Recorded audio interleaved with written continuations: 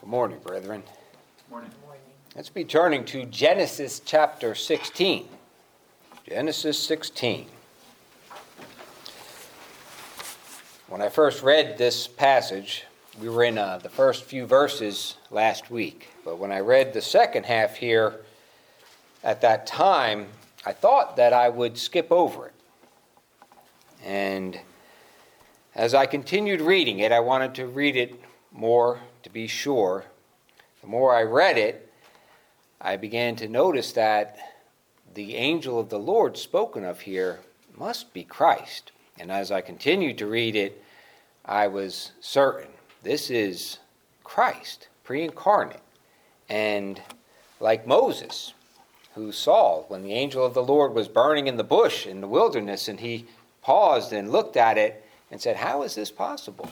That the fire that is burning in this bush, but it's not being consumed. And so he said, I shall turn aside and look more closely. And that's how it was for this passage. I was turned aside, and I thought if the angel of the Lord, if Christ, would come and minister to this Hagar, and he would pause in the wilderness and bless her and do her good, well, then surely there's something we must see. There's something here for the people, the children of God.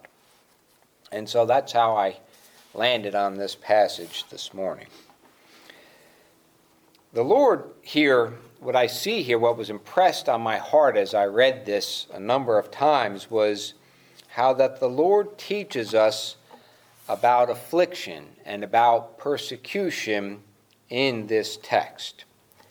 And it regards the truth that the Lord is the one who has appointed afflictions and trouble for his people, for the good of his church. And there were two things in regards to that were impressed upon me. Now, I'm well aware that Hagar at this time, she was being afflicted by her mistress, Sarah the free woman.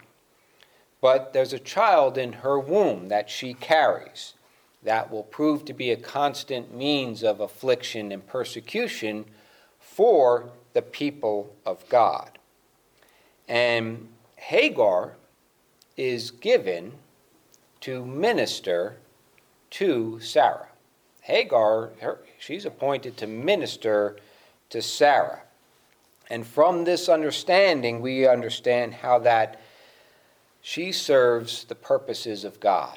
We see sovereign God is the one who sends Hagar back to Sarah, knowing what she's carrying in her womb. It's God who sends her back to Sarah to minister to Sarah. And that's a comfort to the people of God to know this. We're familiar with that passage in Romans 8:28, where Paul says, we know that all things work together for good, to them that love God, to them who are called according to purpose.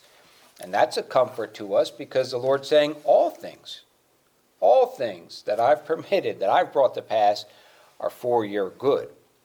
And that helps because a lot of times we beat ourselves up over former decisions, over things we've done, and we can really lay it on ourselves and trouble ourselves about it, but we're reminded, yes, it was wrong for me to do that, but the Lord has purposed it for my good.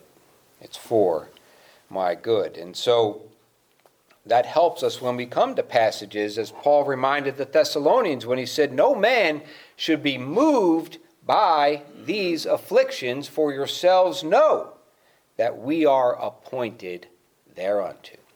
Our sovereign Lord has appointed the afflictions which he gives to his people to minister to them, to serve them for their good. And then the second thing we see here in this passage is we're encouraged. I'm encouraged in seeing the afflictions and tribulations that we see how the Lord directs his people to humble themselves, to submit themselves under those afflictions that he brings, because it works good for them and it works good for his people. So we'll see that today in this passage.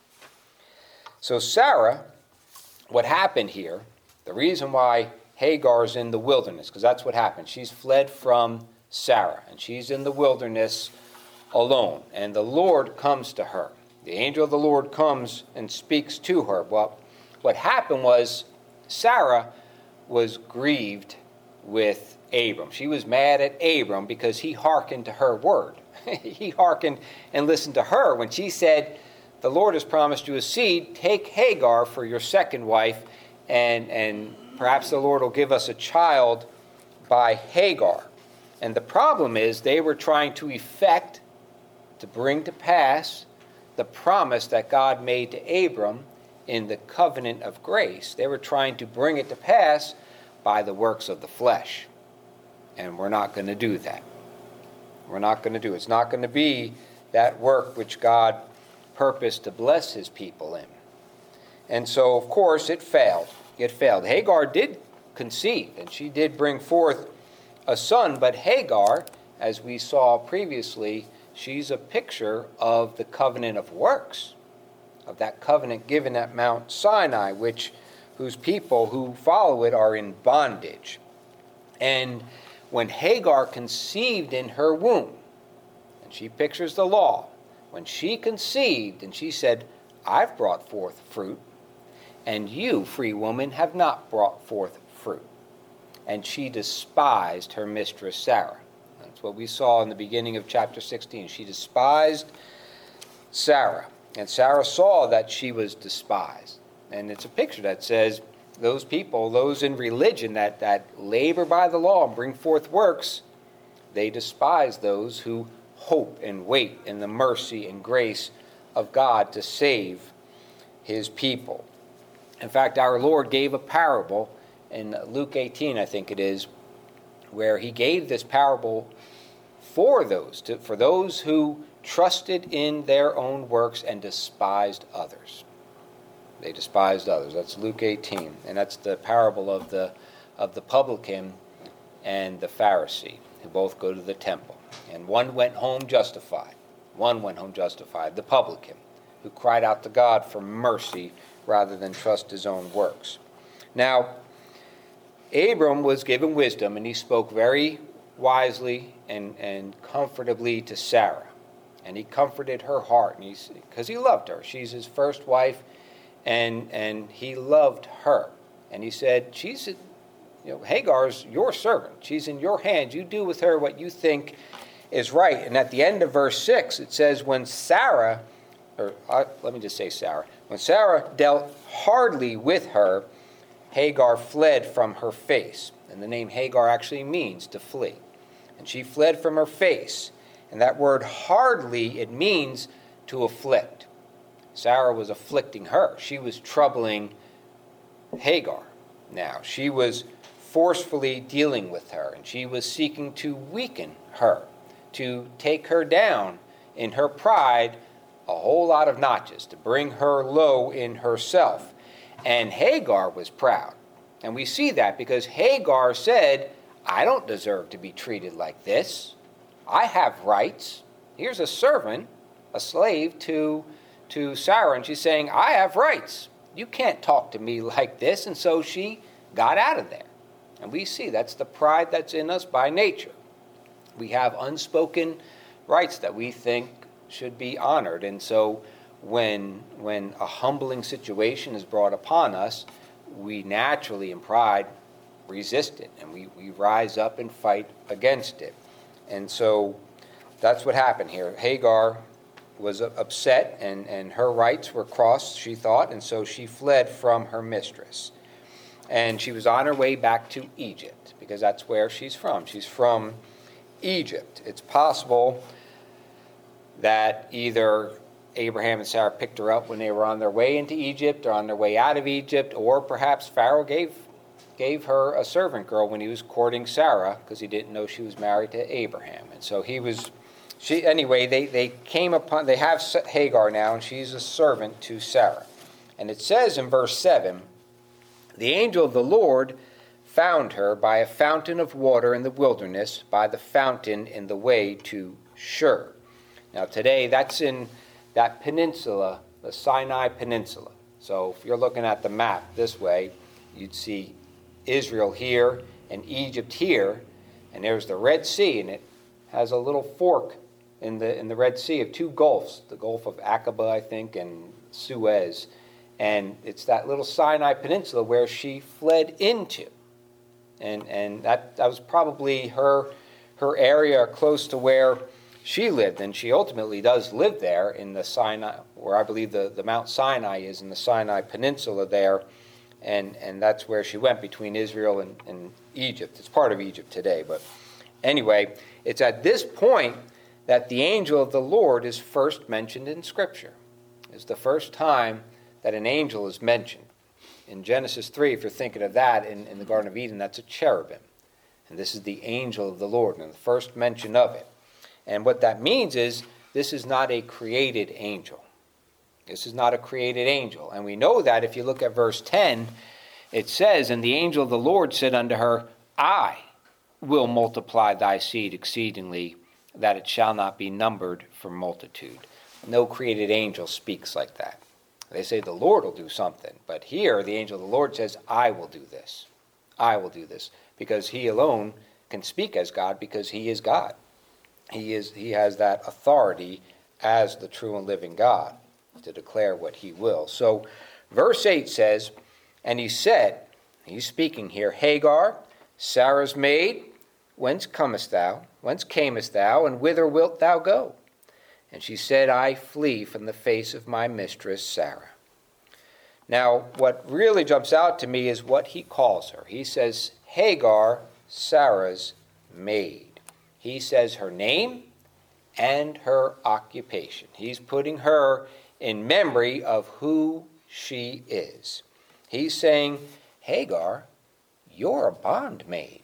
You're given to serve your mistress. How did you come here, away from your mistress? What do you think you're going to do here? Your whole purpose is to serve your mistress, Sarah. And she went back. She was made honest there. She didn't hide it. She said the truth, and she went back and continued to serve her mistress. And so at this time, Hagar is being afflicted, but the son she carries in her womb will be used to afflict the son of promise, the children of promise. And it'll be for their good. It'll be for their good. Turn over to Genesis 21. Genesis 21, and let's just read verses 8 through 10. At this point, in Genesis 21, now, Abraham and Sarah have had that son of promise. They have conceived and brought forth Isaac, and Isaac's being weaned, where he can eat regular food now. And the child, it says, grew and was weaned, and Abraham made a great feast the same day that Isaac was weaned. And Sarah saw the son of Hagar, the Egyptian, which she had borne unto Abraham, mocking. He was mocking. Ishmael is about 13 years old, and he was mocking his little brother, his half-brother Isaac. Wherefore Sarah said unto Abraham, Cast out this bondwoman and her son, for the son of this bondwoman shall not be heir with my son, even with Isaac. Now, as regards the gospel, we saw that Hagar is a picture of the law, that law of bondage. And what the Lord is teaching us there is that the law has no place. It served its purpose, and now it's not given for the children of God. It served for a time in Israel.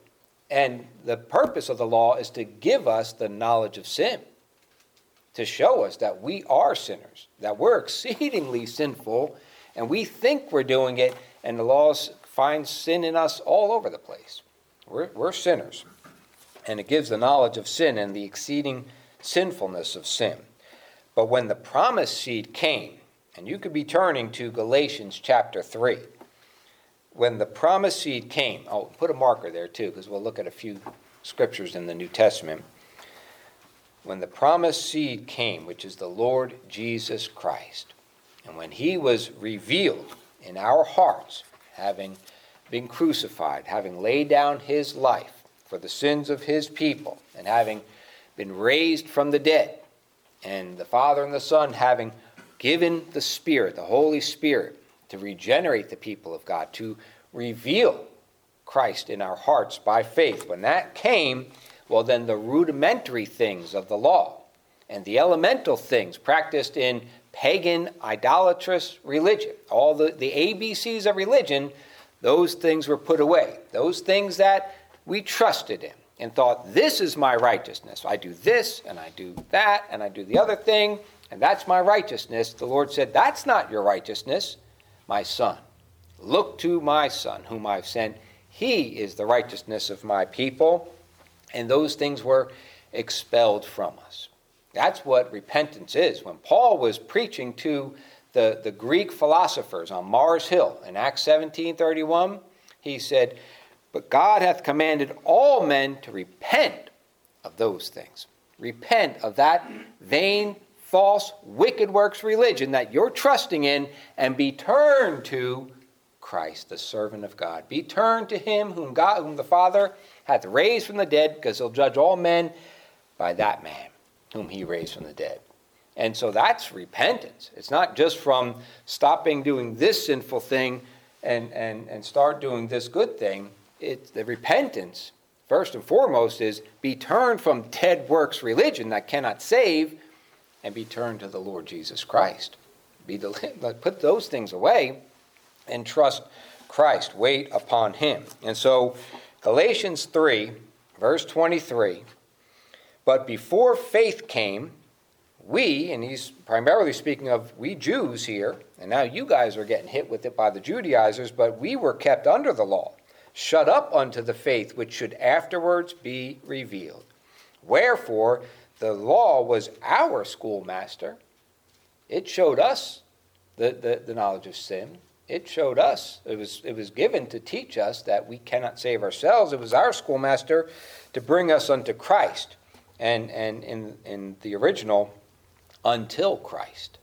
It was given as a schoolmaster until Christ came, that we might be justified by faith.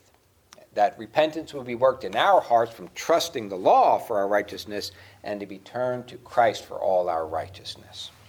And so, but after that faith has come, we're no longer under a schoolmaster. We're not being trained up by that schoolmaster anymore. For ye are all the children of God by faith in Christ Jesus. That's what God has given to us. A heart of faith that hopes in and waits in and calls upon the Lord. Abba, Father, have mercy on me. Turn me, Lord. Deliver me from trusting dead works that cannot save. And so God brought Genesis, what we read in Genesis 16, to pass, to teach us this, to give us that allegory. His grace being sufficient for Abraham and Sarah, because they did sin. What they did should not have been done. There's no excuse for what they did in Abraham taking a second wife of Hagar, but God provided. And he gave us this allegory to show us that we're not saved by the works of the flesh. We're saved by grace in the Lord Jesus Christ. And so he turns us from wicked works and the oldness of the letter as a hope of righteousness and trying to please God by these things, to obtain acceptance with him and to find our acceptance in Christ alone. In Christ alone. And we seek him for his grace and mercy and help in all our needs. In all our needs. Even when we're troubled, even when we're troubled with our own sin. We're crying out, Lord, save me. Put away this filth from me. And turn my heart to the living God. Turn me to Christ. Keep me in Christ. But we also see here how that the Lord sent Hagar back. He sent her back, knowing what she carries in her womb to be a means of trials and afflictions for the children of promise. Look at Galatians. If you're still in Galatians 4:28. We'll see this right here. Galatians 4:28. Now we, brethren, as Isaac was, are the children of promise. Those who believe Christ, they are the children of promise. They're born of the promised seed, Jesus Christ. But as then he that was born after the flesh persecuted him that was born after the Spirit, even so it is now. Right? The Jews were zealous for the law. They put to death Christ. And the Jews, being zealous for the law, chased after and persecuted Paul from city to city, going after him and hunting him down and speaking contrary to the things that he was teaching the Gentile churches. And so they were zealous for it, and they persecuted believers. He said, "Nevertheless, what saith the Scripture? Cast out the bondwoman and her son, for the son of the bondwoman shall not be heir with the son of the free woman." He's saying no matter how much they persecute us and trouble us and go after us in the flesh, don't conform to them. Don't give in to them. I could deliver myself by preaching circumcision, he said, but I'm not doing it. I'm trusting the Lord. I'm going to keep holding forth this gospel, the light of this gospel, because this is how God saves his people, by Jesus Christ alone. That's how he saves his people. And so he said, don't conform to them. Don't conform to them. So then, brethren, we are not children of the bondwoman, but of the free. We're delivered from death in Christ, wholly, completely. Now, don't turn away from Galatians, but let me just say, back in Genesis 16:9, the Lord sent Hagar back, and it says, "The angel of the Lord said unto her, Return to thy mistress, and submit thyself under her hands." You have a purpose, go serve it. That's what he's saying to her, and she went back and did it. And Ishmael, the son that she carried, pictures those who by the law and by carnal religion, the Greeks as well, that carnal idolatrous religion, they persecute the people of God. Right? When you speak the truth, when you declare the free grace of God, who is it that fights against it the most? Religious people. People that have a righteousness of their own, that trust their own righteousness and their own works. They're the ones that get most upset about it. That's who Christ spoke to and was angry with the most, was the Pharisees, because they're the ones that were constantly speaking against him and constantly trying to show him up and turn the people away from him. And he's the very righteousness of God. And so he was very hard with them. But he was very gracious, very patient, very merciful to sinners, especially any sinner that came to him seeking mercy. Christ was always gracious and always heard them, always received all that come to him. Every sinner that comes to Christ, they are received, and they're never turned away from him. Now, for everything I just said, look at one more scripture in 1 Thessalonians. 1 Thessalonians chapter 2. If you get to Timothy, you've gone too far. So 1 Thessalonians chapter 2. Verse 14 is where we'll start. And here Paul, by this example, confirms everything I just said to you about the religious persecuting brethren and countrymen persecuting the brethren. "For ye, brethren," verse 14, "became followers of the churches of God which in Judea are in Christ Jesus. For ye also have suffered like things of your own countrymen, even as they have of the Jews, who both killed the Lord Jesus and their own prophets, and have persecuted us, and they please not God, and are contrary to all men, forbidding us to speak to the Gentiles that they might be saved, to fill up their sins always, for the wrath is come upon them to the uttermost." Now that description at the end of verse 15, that they are contrary to all men, is a description of Ishmael in Genesis 16, verse 12. Let's look at Genesis 16, verse 12. And this is how the Lord describes Ishmael here. "And he will be a wild man." And what he's likening him to is a wild ass. Like a donkey, an ass is a beast of burden. It's made to carry burdens, and it's submitted and subdued under the hand of man, who uses that beast to carry his burdens. And he's saying, this one, he's going to be wild. He's not going to submit. He's not going to be subjugated. He's not going to bow down and be tamed by any man. No nation's going to rule over them. He's going to be a trouble and a nuisance to anyone that tries to rule over him. And it says his hand will be against every man. Right? He's contrary to all men. His hand will be against every man and every man's hand against him, and he shall dwell in the presence of all his brethren. That is a packed verse. That is loaded with a lot of things that gets the mind going here. And what the Lord is saying, the Spirit here, because there's a lot of fleshly things that we could look at and get sidetracked on, but what he's saying here is that evil spirit resides in man, regardless of his race. Because we saw it in the Jews, we saw it in Catholics, we saw it in Protestants persecuting Baptists, we see it in man all the time, rising up and trying to bring his brethren under subjection to him. We see it in our own hearts. In the old man of this flesh is constantly rising up to persecute and trouble the new man of faith. And so this is what Ishmael is and what he pictures. Right? Don't get caught up just in a fleshly description of this man. But it says, he shall dwell in the presence of all his brethren, meaning he is everywhere. He is bordered right up to the brethren scattered throughout the world. Everywhere that God's people are, this man is right up there next to him. That's why we see him even in this old flesh. He's right there. He's persecuting the new man, and it's also seen and witnessed in those that persecute the truth, that would war against the truth of God. Paul said to Timothy, yea, and all that will live godly in Christ Jesus shall suffer persecution. And after he was stoned, when Paul rose up, it says that he went back through the churches of Lystra, Iconium, and Antioch, telling them to continue in the faith, and that we must through much tribulation enter into the kingdom of God. Right? These afflictions are appointed, just like he said to the Thessalonians. Don't be troubled, don't be moved by these things.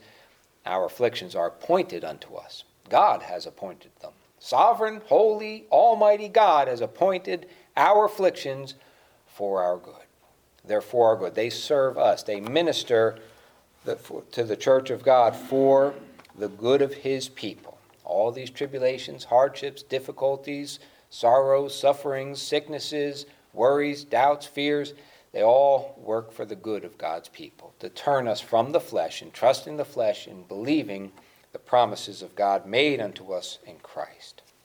Now, having laid that foundation, I want to show you one other thing, because when we look at Hagar, there's actually some sweet and precious things there. How we see that God said to this Hagar, because she was in the church of God, was Abraham's house. That is the church of God there in the wilderness. And she was there. She heard the truth. And the Lord ministers to her in spite of the allegory that she fulfills for us in Scripture. But he came to her and he ministered to her, directing her back, directing her to submit, to humble herself under the hand of her mistress, and to submit, though it be trouble and hard to deal with. And so what we see here, what we're reminded of in this, is that our God is gracious and merciful to his people. He's the one that strengthens our hearts. He strengthens us in the Lord and encourages us to not withdraw. Don't draw back. Don't flee from every hardship and trouble. That's what we do naturally. We want to flee just like Hagar did, but there's good in it. Humble yourselves under the mighty hand of God. Trust him through the hardships and difficulties because he means it for your good and the good of your brethren. And so Paul and the other apostles, how did they refer to themselves? Like Hagar, they called themselves servants. We're the bondservants of Christ. We're the slaves of Christ. We're his. He's our Lord. He's our all. He's our master and our Lord. He's our God and our Savior. He's our husband and our friend. And we submit to him. We trust him. We believe him.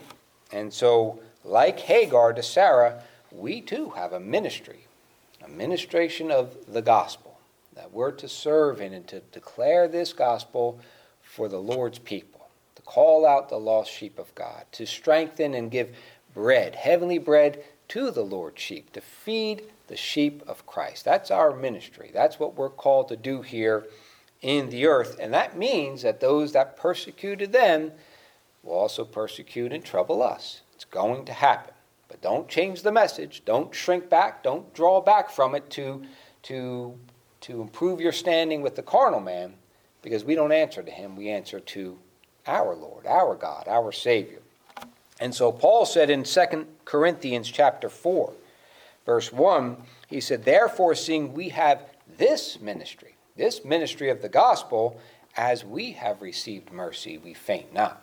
Just as the angel of the Lord ministered and strengthened Hagar to go back and submit herself, our Lord strengthens his people, ministering his gospel. He strengthens us who support and labor in this work.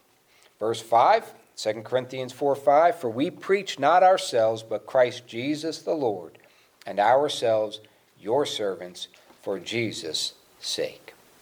Right? So he gives that to his people. And you that love the Lord and love his gospel, that's the heart you have. To lay down your lives and to submit your lives, going through the hardships and the difficulties and the adversities that trouble us, because we have this glorious testimony. We have this faithful testimony of our God in Christ. Now look what he told Hagar to do in Genesis 16:9. The angel of the Lord said unto her, return to thy mistress and submit thyself under her hands. And the Lord gave her a promise, not for her submission. He didn't give her a promise because she submitted to the Lord, but to attend her submission, to strengthen her and to encourage her heart. Verse 10, and the angel of the Lord said unto her, I will multiply thy seed exceedingly, that it shall not be numbered for multitude. And it's a picture, it's an encouragement to us. The Lord saying, I'll bring forth thy fruit abundantly. I'll set my fruit in you, and you shall prosper and bring forth your fruit in its season. I'll do that. You trust me. You submit yourself under the afflictions. You do what you have to do, declaring this gospel faithfully, and I'll bless it. I'll bring forth fruit in you, just as he said to Hagar. And so our Lord brings his people through appointed afflictions, appointed tribulations. And there he blesses them richly. That's where he blesses us. He blesses us through those things. They don't take away. They don't destroy. They don't ruin the work of God. Like Paul said, the prisoner of the Lord. It didn't stop the word. The word went forth in Caesar's palace. It still conquered the hearts of those that God purposed it to conquer.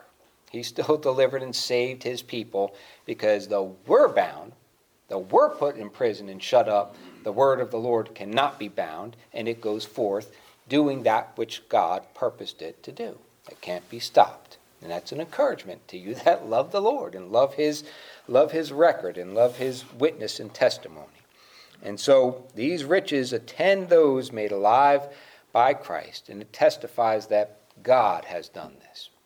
We have this blessing in earthen vessels, things that are easily broken, easily shattered and kicked around and scattered. That's where God has put this treasure, so that God himself receives all the glory, the praise, and the honor. And so like Hagar, I confess, when I see trouble, I want to hide myself and get out of it. I want to protect myself and those that I love. I don't want to go through persecution. And it's hard, especially when you're untested and unproven. It takes time to firm up under that. And so we seek to deliver ourselves. But I want to go to 2 Corinthians with you, 2 Corinthians chapter 1, and show you 5 blessings that the Lord gives to his children, that attends the children of God as we labor in this ministry. 5 blessings. So 2 Corinthians chapter 1, and verse 3 is where we'll pick up. Remember, it's our God leading us through the afflictions. He's appointed them, and these are the blessings. These are the multiplication of his fruit and blessings in his people. He said, verse 3, blessed be God, even the Father of our Lord Jesus Christ, the Father of mercies, and the God of all comfort, who comforteth us in all our tribulation. So the first thing here is that our Lord tells us that he is our comfort in tribulation. And without that tribulation, we wouldn't know this comfort of our God. But we know him. We learn of him. We grow in the grace and knowledge of our Lord and Savior going through these tribulations, going through these trials. It's for our good. That's where, as we're comforted in the gospel, so God purposed it that way. We wouldn't know that comfort otherwise. All right? We wouldn't see it otherwise. But it's submitting to God in humility, then God says, I'll lift you up, I'll bless you, I'll provide for you. And Peter writes of this too. I think it's in 1 Peter 5 where he says, when you've gone through it, when he's humbled you and brought you low in yourselves, he'll raise you up and you'll be perfect in him. You'll be established, strengthened, and settled in the Lord Jesus Christ. You won't be blown about and moved all over the place. You'll be settled in him. Second, experiencing God's comfort, we're blessed then to be a comfort to our brethren. As we've experienced it, so we now comfort our brethren. Look at the second half of verse 7. That we may be able to comfort them which are in any trouble by the comfort wherewith we ourselves are comforted of God. And I believe it's because when we're humbled, when we've been afflicted and gone through troubles, and our puffed up head has been deflated and we're brought low, that's when we're made tender to the difficulties and the trials and the troubles of our brethren, because we're humbled by them and we see our need of Christ. And so that's how we're made tender and gracious to our brethren and kind to our brethren, because the Lord through these things shows us kindness and is tender toward us and has done it for our good. And so then we're in likewise made kind and gracious and gentle to our brethren. Third, this comfort and consolation is commensurate or equal to the sufferings. God never comes in under what he's given to you. He always meets the need at or above what is needed by us. He says in verse 5, For as the sufferings of Christ abound in us, so our consolation also aboundeth by Christ. So sufficient to the day is the grace that our God gives to us. When the trial comes, if we knew what trials face us, we'd be terrified. But he promises, my grace shall bear you up. My grace shall be sufficient to keep you and hold you and keep you in the truth. Fourth, brethren are encouraged and strengthened to endure their own trials as they see the Lord supporting and giving you enduring faith in your trials. As we see our brethren being held up and supported by God and provided by him, it strengthens us as we're going through our trials as well. Could you imagine if the churches saw Paul flee and run away, crying and never coming back? They'd be deflated, and their faith would go right out with them.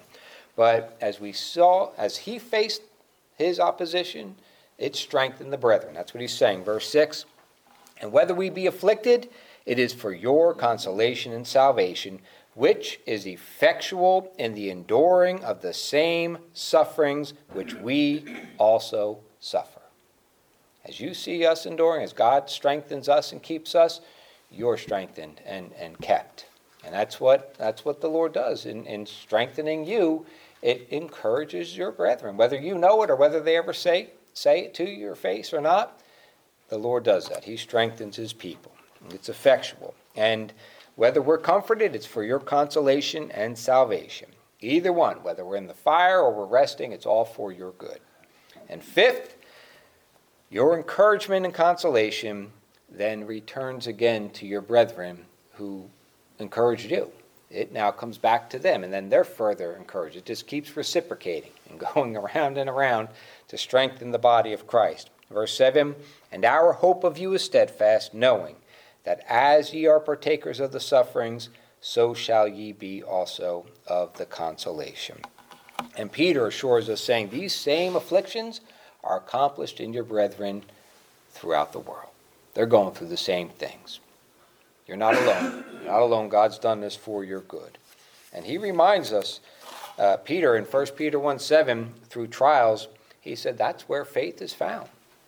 We don't know the extent of the faith that our God has given to us until we go through fiery trials that bring forth, that remove the dross and bring forth that brilliant shine of the precious things he's given to us in Christ. He said, he said that the trial of your faith, being much more precious than of gold that perisheth, though it be tried with fire, might be found unto praise and honor and glory at the appearing of Jesus Christ. And so our God has done this for us. It's for our good. It's for our strengthening. It's for the strengthening of you and your brethren. He said, we're troubled on every side. In 2 Corinthians 4, he said, we're troubled on every side, yet not distressed. We're perplexed, but not in despair. Persecuted, but not forsaken. Cast down, but not destroyed. Always bearing about in the body the dying of the Lord Jesus, that the life also of Jesus might be made manifest in our body. And so the Lord has appointed these trials and afflictions. They blow across us like a cold, fierce wind, and they wither the flesh. They weaken the flesh. They bring us low in ourselves, but it's for our good and the good of our brethren. And he said, for we which live are always delivered unto death for Jesus' sake, that the life also of Jesus might be made manifest in our mortal flesh. And so, brethren, these trials are appointed by your sovereign God. And they're to bring forth that life of Christ which he has given to you, to reveal him, to manifest him in your hearts, to turn you from trusting the flesh and the strength of your own flesh, and to put you on your knees, to put you on your face, crying out to the Lord to save you, to have mercy on you, and to keep you, and for your brethren also, and to help you in them. So that's where we're strengthened, brethren. I pray the Lord bless that word to all our hearts, and to help us in this ministry, this glorious ministry which is given to us. Amen.